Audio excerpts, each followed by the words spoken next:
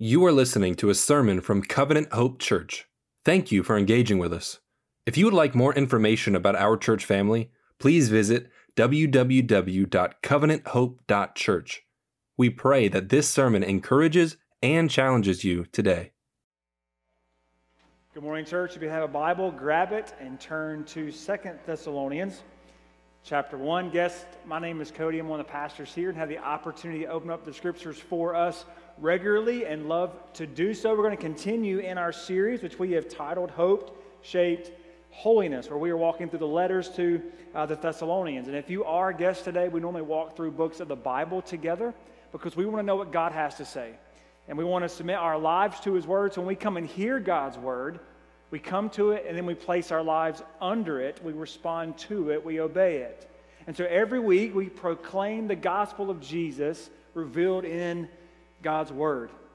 And if you are a guest and maybe you don't have a copy of the Bible with you, you can grab one of those hard-covered Bibles in front of you and turn to page 1049 and follow along with us. Oftentimes when you speak to people who may not have a Christian background or may not have a Christian worldview, if you ask them about eternity, you may ask them, why would God let you into heaven? Why would God let you into heaven? Why would God allow you to be in His presence? And oftentimes you can get this image of people who think that there's this scale, this cosmic scale that is going to weigh out your good and your bad. I just have to do good enough to make sure that that scale is tipped in that direction for me to be in the presence of God. And that view of if I just have to be good enough actually invades how we live today. Oftentimes we think if there's just enough good in the world, then everything's going to be okay. But if you've experienced the world the same way that I have experienced the world, the evil outweighs the good by a whole lot. Whether you've experienced that personally in your own life, whether people have mistreated you, whether you've been persecuted for your faith, whether you have suffered illness and sickness, when I look at the world, it's broken. And sin has weighed down a scale that could never be evened out or never be made good by just us. And so when we come here to 2 Thessalonians chapter 1, what we see is a God who recognizes that reality. A God who understands that we live in a sinful, broken world, but a God who has responded to that brokenness. A God who has stepped into that world, and a God who is coming back for His people. We think of justice in many ways. We want the scales to be balanced. I want, when I am done wrong, for justice to be served. But I am not adequate enough to serve that justice. But our God is. And so when we walk through this first chapter of this second letter, here's what we're going to see this morning. Paul presents the Thessalonians with the hope of God's justice despite the intense persecution they face. And now if you're a disciple, maybe you're new to Covenant Hope, we talk about making mature disciples together. This is who we are. We're trying to grow in maturity, to love Jesus more today than we did yesterday, and then to help people love Jesus more today than they did yesterday. We're here to make mature disciples. So if you are a disciple today, here's how we grow in maturity this morning. Our faithful endurance through suffering honors Christ and declares trust in God's justice. Our faithful endurance declares trust in God's justice. So, church, understand, we must trust in God's justice because it fuels faithful endurance, which will honor the Lord Jesus. And so we come here to this first chapter of this second letter. Remember, Paul wrote the first letter, and not very much time has passed since he writes now this second letter. And if you look there in those first few verses, what you see, it's Paul and Silas and Timothy. It's the same writer and it's the same people. So Paul is the one who wrote 1 Thessalonians. He's now the one who writes 2 Thessalonians. And it's the same church. What does he say? He said, to the church of the Thessalonians. Right? It's the same people. But we find them here in this letter. They are suffering as they did before. They are under persecution and opposition as before, but it has intensified. It's gotten worse. Following Jesus has gotten more difficult for them. Maybe even similar to us as we live in a culture that is trending in that direction. And on top of that, they are confused about some really important topics, some really important doctrines. They're confused about Christ's return. And that confusion is causing them to fear and to doubt. Have we missed Christ's coming? Has He left us behind? One of my favorite movies is Interstellar.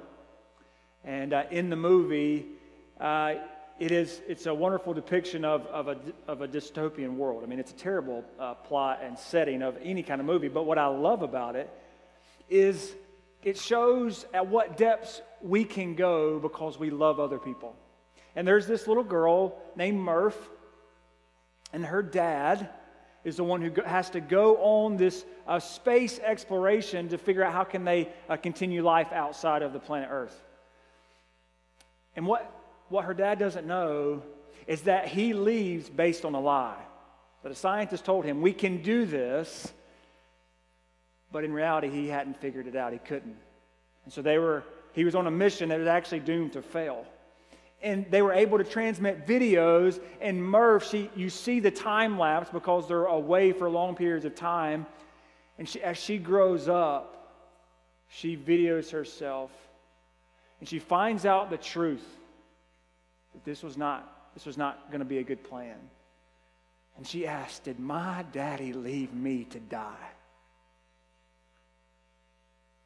That's what these people are feeling. Did God leave us to die? And in no way. And in no way did our God leave these people to suffer, be persecuted, and that be it. No, Jesus is coming back. It's the same God. The same God who sent Jesus into the world is going to send Jesus back to get His people.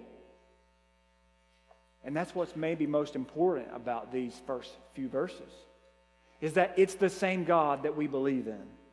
But Paul, he wants to correct their understanding. He wants to show them your suffering is, yes, happening, but you have not missed the coming of Jesus. You can trust God. You can trust the Father. So the question for us today then is, how do we declare our trust in God's justice? How do we even place our trust in God's justice in the midst of a broken world whose scales are tipped to one side? There are 3 actions that we can take to declare our trust in God's justice.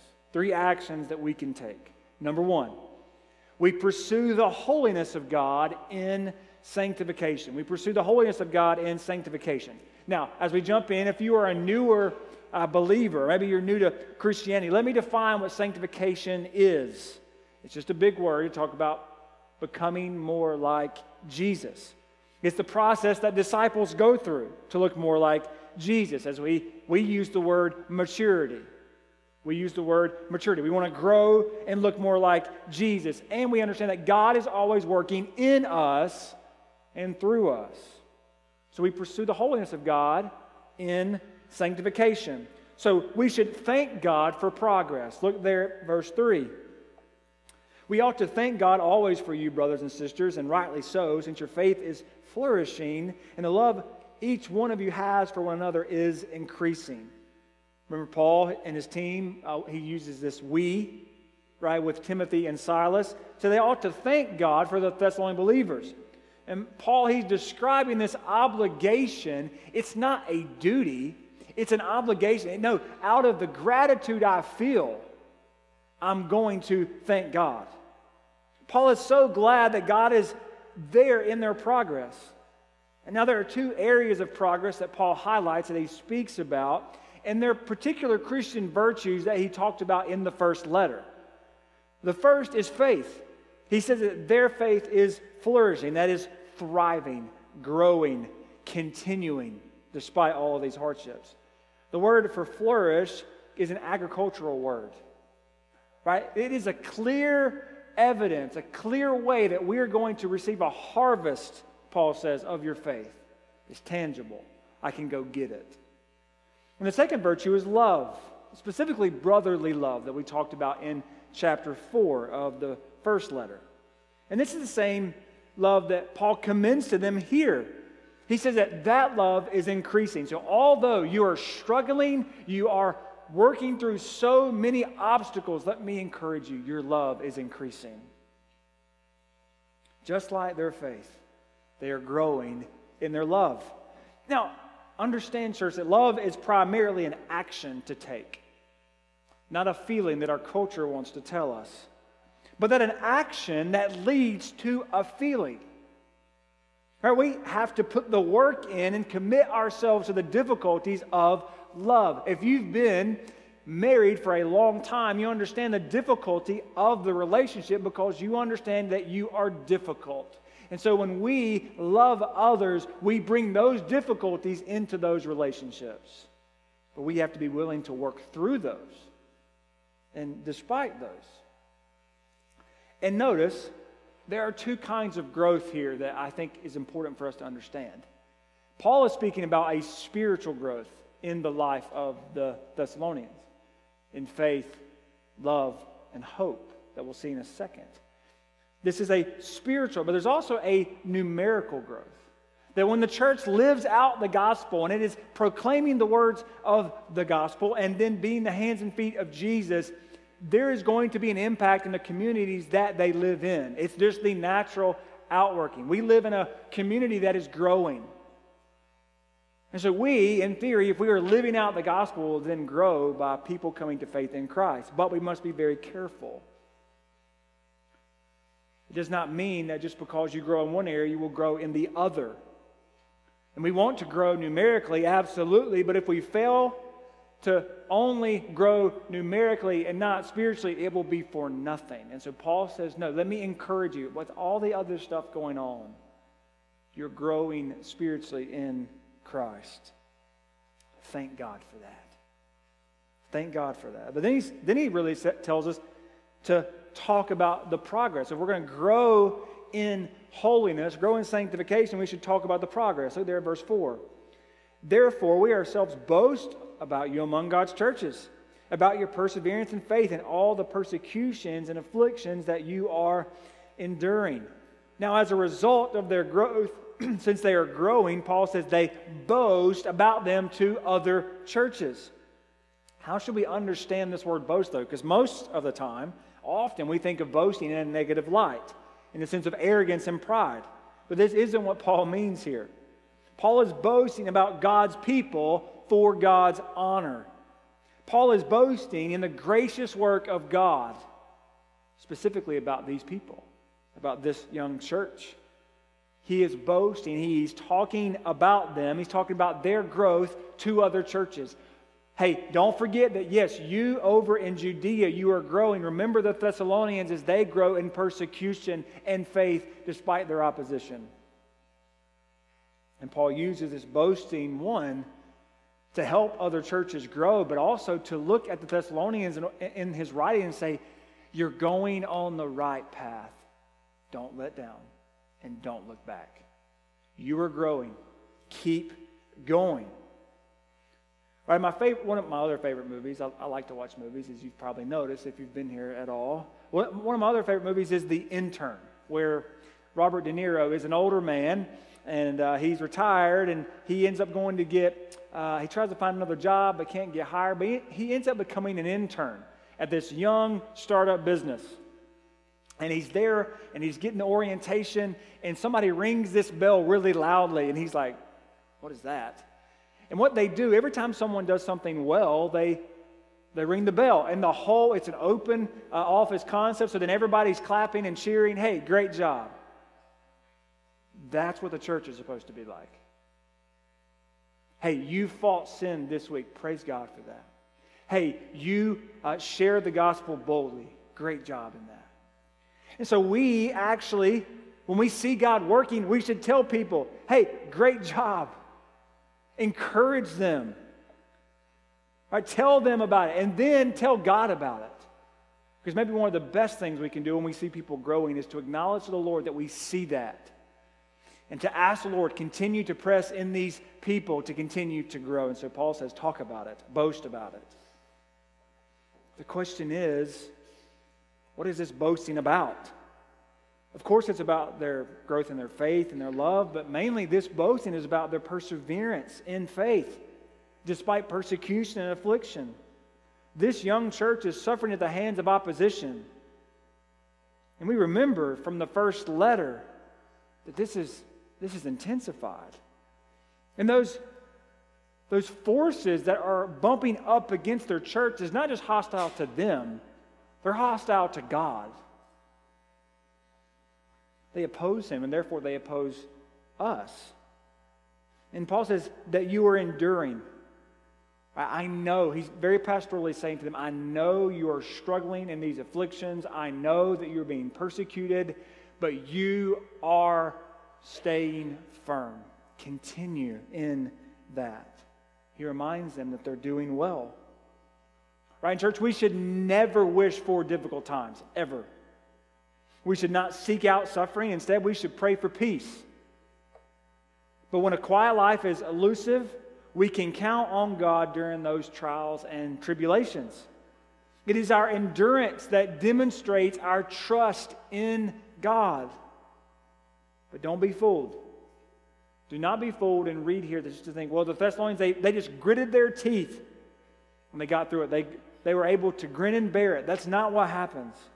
They did not pull themselves up by their own bootstraps. No. Paul starts the letter very clearly, by the grace of God and our Lord Jesus Christ. This is not by anything that they can do. It is Christ who is empowering them through faith. Their faith in Christ is what's sustaining them. God has worked in them, brought true change and growth. He's now allowing them to endure. God is working. For those who love God, have a supernatural ability to stay steadfast and to persevere and to work hard, despite any opposition that comes. A few years ago, there was an NBA franchise in Philadelphia who said, we're gonna begin to lose a bunch of games, and we're going to get a bunch of picks, and we're going to be better in a decade. That's basically what their thought process was. And so they gave this moniker, we're going to trust the process. We're going to trust the process. Now, for them, they still haven't won many playoff series. They're not really that, they are better, but they're not really going to win anything. But they said, trust the process. I actually think we can take that moniker ourselves. Trust the process. Trust that God is working in you and through you, and that whatever comes, God will be faithful to continue to work in you. But understand, God is not only good in the future. He's not only just down the road. He is just in you right now. Charles Spurgeon, the great prince of preachers, said this: God is too good to be unkind, and he is too wise to be mistaken. And when we cannot trace his hand, we must trust his heart. We must trust his heart. When all the things are going on, when all the opposition's there, when all the terrible news, God is there. And his hand is on us, and he's working in us. And trust what God has done in your life, because it's evidence of a just and good God. God has worked to grow in us, and we can trust his work in us. But we don't just do that when it's good. We do it during difficult times. So how do we proclaim this trust in those difficult times? Well, let's look at the second action. We proclaim the righteousness of God despite suffering. Look at verse 5. It is clear evidence of God's righteous judgment that you will be counted worthy of God's kingdom, for which you are also suffering. Often we think of God's righteousness and judgment in the future, right? Something that's coming. This is absolutely true, which we're going to see here in just a few verses. But Paul shows us that God's justice is being worked out even now. What do I mean by that? Look down at that word, evidence. It means that there's plain indication. There is clear proof. But what is there evidence of? God's righteous judgment. The endurance of God's people, both in sanctification and in suffering, proves that God is just. How? We were once His enemies. We were once at odds with God. And in Christ now we've been brought into His family. And not only have we been brought into the family, we've been now given the characteristics of the Son, of the King. And so our God has paid for our sin and now made us holy in Christ. That is a just God. It is God's justice which produces our ability to endure to that final day, where we then will be counted worthy. God's justice is not just in the future.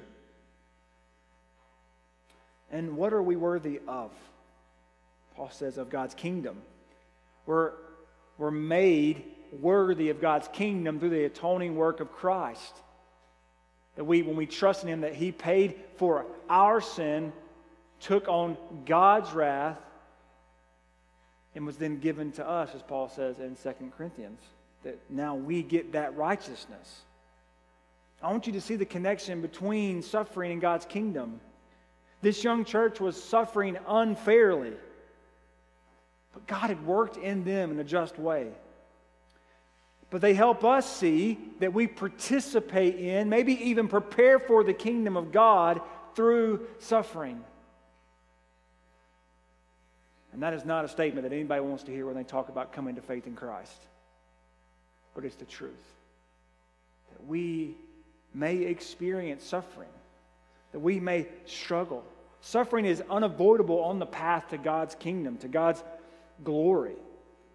But good eschatology, just a big word for what we believe about the future, helps us hold the tension that God is just and that the world is unfair. And so if we believe and trust in God, then we can look at the world and say it's unfair, but He's going to do something about it. So let's look at what He's going to do. Look at verse 6. God will repay. Since it is just for God to repay with affliction those who afflict you. God indeed judges righteously, and Paul founds our trust in the actions that He will take in the future. These three actions are a statement of our faith. Since it is just for God to do these things, we believe that He is going to do them. It's a statement of our faith in Him. God is doing something through the person and work and return of Jesus Christ, which we're waiting on His return. And if we proclaim God is just, that means He must deal with the unfair affliction of His people. This means that Paul says God is going to repay those who afflict you. Justice is mine. It's not the church's, it's mine.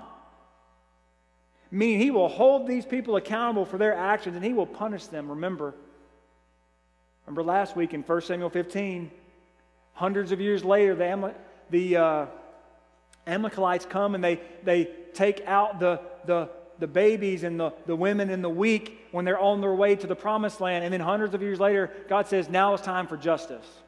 God doesn't forget the affliction of His people.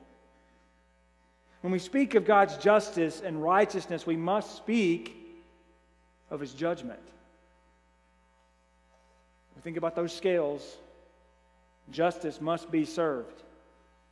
We cannot speak of God's goodness and holiness and righteousness without speaking of judgment. God will repay. But secondly, God will relieve. Look at verse 7. And to give relief to those who you are afflicted along with us. God isn't only concerned about His opposition. He isn't just concerned with His enemy. He's concerned with His people. We know this from God's history, that He cares deeply for us. and for his people, not allowing suffering to go on and on and on. Just think of the people while they were in Egypt. And God said, their cries have made it to my ear. I know that they are suffering. It's time. It's time. And Paul says God will give relief. It's this idea of lifting off a heavy burden from our shoulders. We have to understand that any suffering that we face has an expiration date on it. It will go bad. It will not last forever. When we know what God will do in the future, we can proclaim His righteousness to ourselves and to others. Proclaiming God's justice, that He will give relief to us, reminds us of God's character. In times of suffering, in times of difficulty, it's really easy to be tempted to mistrust God. It's really easy to think, maybe He just doesn't care about me. But that is not true. And Paul, what he does is he lifts our eyes to the future. He says, no, look at what God's going to do. Trust in this righteous, holy God who sent His only Son into the world for you. Trust Him. And thirdly, God is not only going to repay, He's not only going to relieve, He's going to reveal. Look at the next part in verse 7. This will take place at the revelation of the Lord Jesus from heaven with His powerful angels, when He takes vengeance with flaming fire on those who don't know God and on those who don't obey the gospel of our Lord Jesus. In many ways, the first two actions lead to this point. It builds to this. Even though we may proclaim that God will repay and relieve in the future, the question is when? If you look now, when is God going to do this? Paul says, don't worry. Don't worry when God's going to relieve and to repay. He tells us how it's going to unfold. All things, suffering, persecution, opposition, will be dealt with when Christ returns. That's what this is. These things, the repay and the relief, will happen at the revelation of Jesus. And revelation means to show, to reveal, to uncover that Jesus Christ is the Lord of the universe. Now, he used a different word. In the first letter, in chapter 4, and chapter 5, he talks about the coming of our Lord Jesus, when Jesus is coming down for us. But here he uses revelation, and here's why. Because when Paul he's giving hope to the church then in the first letter, now he's saying, no, Jesus will be revealed, and then everyone, whether they kneel or stand or oppose him, he's going to be Lord. And at that point, they will no longer be standing. He will be revealed because his opposition is still against him. But his enemies won't last very long. When Jesus returns, he will pass judgment on all those who oppose him and afflict his people. He is coming personally, visibly, and in glory. Paul says, from heaven, right? A connection to Daniel 7 with the Son of Man. He is coming from heaven. He is this one. He is coming powerfully with angels. Right? He's coming with an army. Right? And normally this is talking, in the Old Testament, it is God the Father who has the angels. It's clearly speaking about Jesus' deity here. Jesus has angels. And remember, back in the first letter, and us, we are accompanying him. Jesus has his people and he has his angels. We see that is this Jesus, the historical Christ, the one who came into the world as God in the flesh. It's he who takes vengeance. Notice that it's Jesus who does this. Jesus takes vengeance for his people. He's the one who vindicates us. Jesus has come to judge the world when he returns. And it says with fire, Paul is talking about the holiness that Jesus is able to weigh the scale at that point. How he weighs it is important because it's held up to his holiness. And it's to punish the wicked, those who don't know God, unbelievers, right? Those who don't obey the gospel. It's this idea of willful rejection, right? Obeying the gospel sounds a little odd to us, doesn't it? We think about we have faith in the gospel. Well, obeying, it means to receive, to believe, to hold on to. We know that obedience is an act of belief. Obedience is an act of belief. And the Thessalonians, they have turned away from idols in chapter 1 of the first letter. And they have sought holiness in chapter 4. So these people now are obeying the gospel. So he's making a contrasting of those who afflict and those who trust in God. But what is the punishment? What does this revelation do? Look at verse 9. They will pay the penalty of eternal destruction from the Lord's presence and from his glorious strength. Even though oftentimes it looks like the wicked may get away, they may prosper, we know that they will not in the end. Paul says that they will pay the penalty of eternal destruction. What is that? This word eternal means forever. It means everlasting.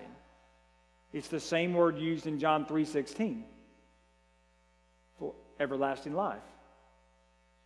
So this destruction is the same as the opposite of eternal life. It's eternal punishment. We believe that hell does not end. We believe that hell is a real place, and it is a place where all the wickedness will be punished. And that's not easy. But it's the truth. And on top of this, look, he says the destruction they face is being separated from the Lord's presence and power. Do you see the irony here? Do you understand what Paul is saying? These people who afflict you, they want nothing to do with God. They don't want him. They don't want his rules on them. They don't want anything. They don't think they need him. And so when the judgment comes, here's the irony. What you didn't want in this life, you are going to get in the eternal life. Sad that God actually gives us what we want, what we think we want. That these people are going to be separated from his goodness and his graciousness forever. God doesn't make these people love him. Salvation is life with God, and destruction is life without God. What do you desire? Do you desire life with God? Or do you really desire life without him? Because when we choose sin, church, when I choose sin, when you choose sin, what we are saying is we don't really want you, God. We don't really want you. But remember, there are two different groups here, right? Those who have eternal life, those who have eternal destruction, those who obey the gospel. And now, look at verse 10. On that day, when he comes to be glorified by his saints and to be marveled at by all those who have believed, because our testimony among you believed. You have those who don't believe, now you have those who believe. He makes a sharp contrast between those who believe. The testimony, the gospel witness, the gospel proclamation. Those who have willfully rejected him are not those who obey the gospel. And for God's people, they will glorify the Lord and worship him. The Westminster Shorter Catechism says this: the chief end of man is to glorify God and what? Enjoy him forever. The chief end of man is to glorify God and to enjoy him forever. Although we can do this now, in the end, we will fully glorify him and we will fully enjoy him. But we will also marvel at him. What Paul's saying, we will worship him. We will praise his name for what he's done. There will be no distractions. There will be no sinful desires. There will be no nagging sins. We will not be drawn away from the attention of our Lord Jesus on that day. Praise God. That there will be nothing left pulling at us. We will be able to see our Lord face to face and to glorify him and to worship him. Do you know that the gathered church right now, what we do is foreshadowing that day? What we do now together, and when we give ourselves fully to this moment, this is why we gather weekly, because we're proclaiming not just a risen Savior, but a returning Lord. And so that is a meeting of two truths together. We proclaim God is coming back for his people. And we're going to live differently in light of that. Worship may demonstrate our trust most visibly. What do I mean by that? When the world is going crazy around us, When we got terrible news on Saturday night of a family member or our own health problems, when we have to go back to cancer treatments on Monday, we stop on Sunday morning and we come gather together because we need to hear God's word proclaimed. We need to be built up and encouraged. And we sing about the beauty and the glory of our Lord Jesus. That's why we worship. And there may be nothing else that you do that most visibly proclaims the goodness and the justice of a God when everything else right now is spinning out of control. And to come here and to worship. We come to worship every Sunday because we're proclaiming, we're declaring our trust in Him. And even though it seems that the scales aren't balanced here and now, let's remember what God's going to do in the future. Let's remember what God's going to do. He will balance those scales. Justice will win in the end. So we know that we can trust God, what He's doing in us, and we know we can trust God in the future. So what are we supposed to do now? It brings us to our third action. We pray for the endurance to honor God's salvation. If we're going to trust God's justice and to honor Christ, we need to pray for the endurance to honor God's salvation. Look at verse 11. In view of this, we always pray for you that our God will make you worthy of His calling, and by His power fulfill your every desire to do good and your work produced by faith. We need to honor His calling. We need to honor His calling. Paul's response to God's justice is prayer, right? And specifically prayer for the Thessalonians to do what? To endure. Right? This prayer is connected to the first prayer in the first couple verses. Right? And the prospect of transformation, what Paul says, when we believe that you are being transformed now and you believe that you will be transformed in the future, that is what the incentive is for us to continue to press forward in that transformation. It helps us pursue holiness, to pursue to look more like Jesus. And Paul now links the future with our present. These are not disconnected. Paul so trusts the work and plan and will of God that it drives him to prayer. He actually believes that prayer works. And they're not just prayers centered around employment or health or school. If God will answer prayers concerning non-eternal matters, which are important, by the way, how much more will He answer the prayers for us to endure? How much more will He answer the prayer when we pray for each other to be found worthy of God's righteousness, worthy of our calling in Christ? How much more will He not answer that prayer?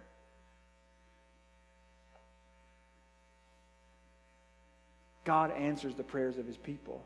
But we must not be fooled into thinking that, well, we'll pray when we feel like it. We'll pray when it's needed. Because when times like this come, if we're not ready, we won't be praying. We won't be praying.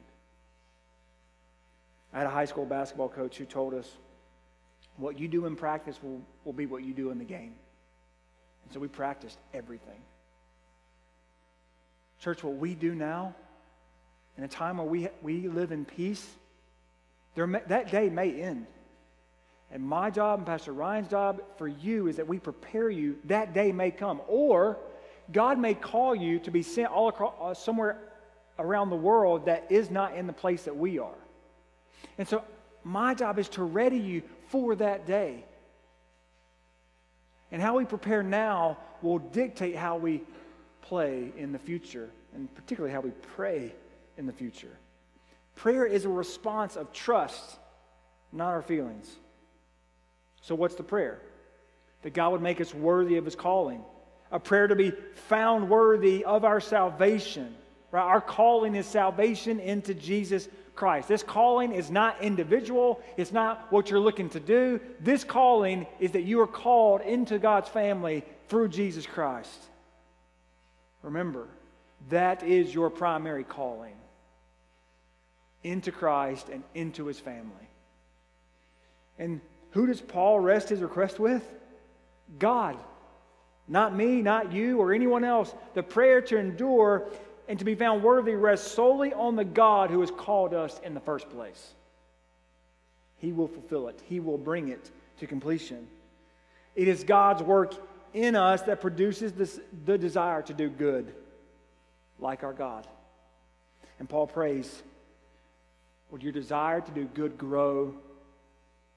Would your faith produce good works? Would we work out our faith in a way that's demonstrated to the world? So may we honor his calling.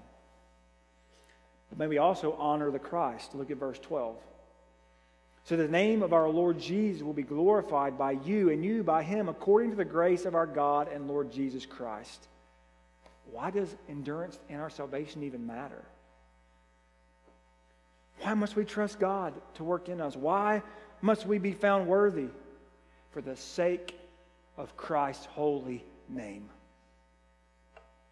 That the reputation of Jesus and his name is so airtight that there is no doubt of our God's righteousness, no doubt of our God's justice. So that when people see us, they say, their God must be just and righteous. He must be good.